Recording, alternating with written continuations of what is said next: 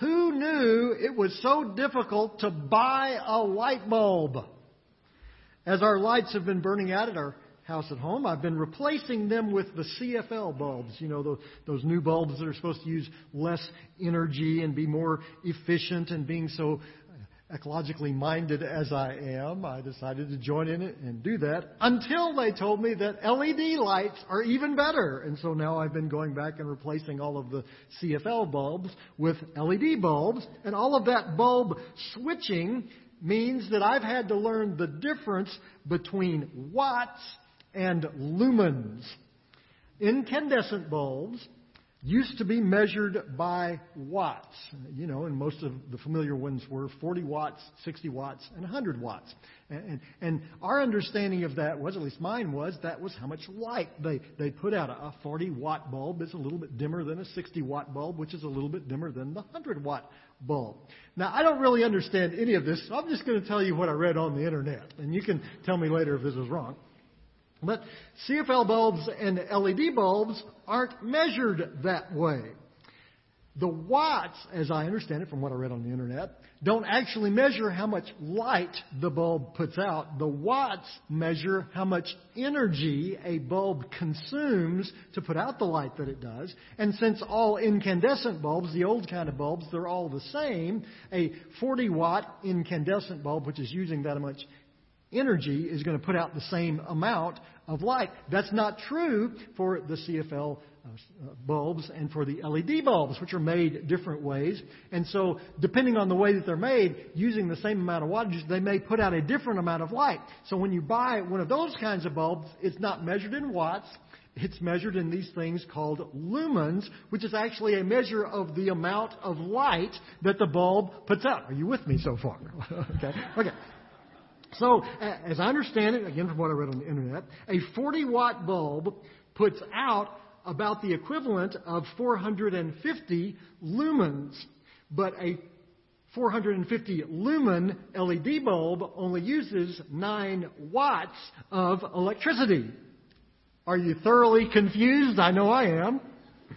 Makes you want to just go back to the Bible days when everybody just had an oil lamp and that was all they had. And Jesus uses that familiar practice in this next parable, if you'll allow me to call it that he describes here beginning in Mark chapter 4. We're going to start with verse 21. He said to them, "Do you bring in a lamp to put it under a bowl or a bed? Instead, don't you put it on its stand? For whatever is hidden is meant to be disclosed, and whatever is concealed is meant to be brought out into the open." And then that statement that he makes after so many of his parables, verse 23, "If anyone has ears to hear, let him hear." This morning, I want you to invite all of us to learn how to turn up the watts, or the lumens, whichever one you want to do. We want to turn up the light today. If you were to walk down any street in New Testament Palestine after dark, you would see very similar things in all of the household. The little flickering light of an oil lamp.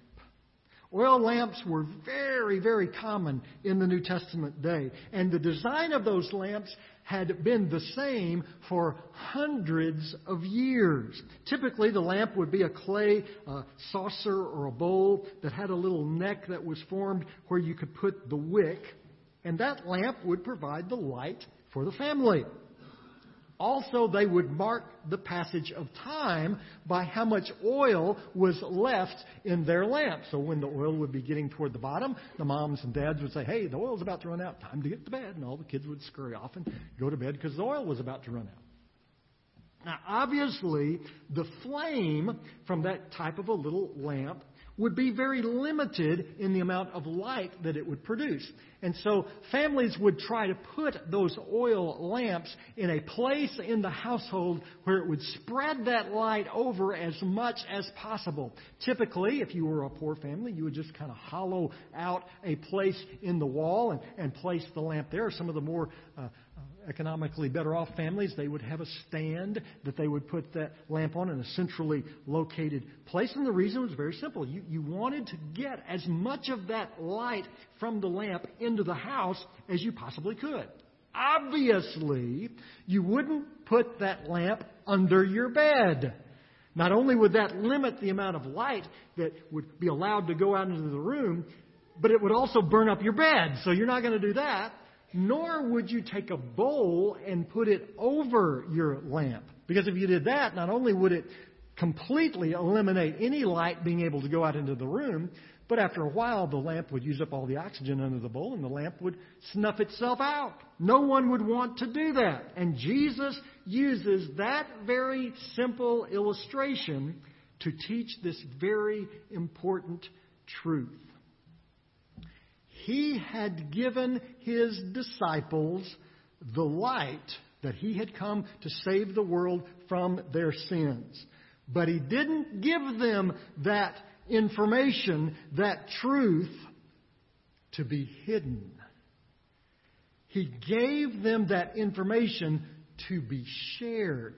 You see, the idea in the New Testament day for most disciples with their teacher is that they would just follow their teacher around all the time, and they would just soak up more and more information for themselves. One of the biggest illustrations of that is the Pharisees. They would walk around not really imparting information to anybody, but they would walk around and say, "Hey, I know and you don't, because I am the disciple of this other Pharisee who's really, really smart. And he shared with me all the secrets, and I know them and you don't." And that's what the Pharisees did. They proclaimed themselves to be the people that knew everything about the law. And nobody else knew as much as they did. And that was kind of the way that discipleship in the New Testament day worked. Is you just followed around your teacher and soaked up all this knowledge and just kept it to yourself and bragged to everybody how much knowledge that you had. Jesus, with His disciples, turned that on His head. He said, "Guys, I'm not telling you this so that you can just have the secret. I'm telling you this so that you can tell the world. They need desperately the light that I am giving to you. So go out and share it. Don't put it under your bed. Don't put it under a bowl. Let your light shine." Now that way's east, right? Okay. I walked out the east door of our church one night, and I was nearly blinded. It was so bright out there. It was just amazing. And I thought, well, I wonder if we changed the bulb out. Maybe we put one of those LED bulbs or something up there. I thought, it just was so incredibly bright out there. And later I learned what happened. Some kind person had come and cleaned the dead bugs out of the fixture. And it was amazing how much more light there was out there. But what was even more amazing than that to me was that I hadn't really even noticed how dark it was. Because it didn't happen all at once. One little bug came in there and died, and then his other little friends came in and had a bug funeral, and they died, and some more little friends came in and they added, and and just over time it got a little bit dimmer and a little bit dimmer and a little bit dimmer until finally it was pretty dark out there. Sometimes we let that happen in our lives as believers. We let preoccupation with the stuff of this life, and yes, sometimes we even allow sin to cover the light. And we don't notice it because it happens so gradually. We stopped going to church one day because, it's just kind of inconvenient. There's some other stuff that I need to do. And I'll get back there one day, and all of a sudden it's been weeks since we've been. We think back, trying to remember when we read our Bible last, and we think, I hadn't read it for a couple of days. But then when we actually think about it, it's been months since we've looked at the Scripture because we just had some other things that were more important to do. We think back on our life and we haven't spent time in prayer for day after day after day because we had other things that were capturing our attention. The bugs of life were starting to dim the light. Folks, it's time to clean out the bugs. Let God get His Windex and spray it in your life. Wipe you clean. Because the need is too great.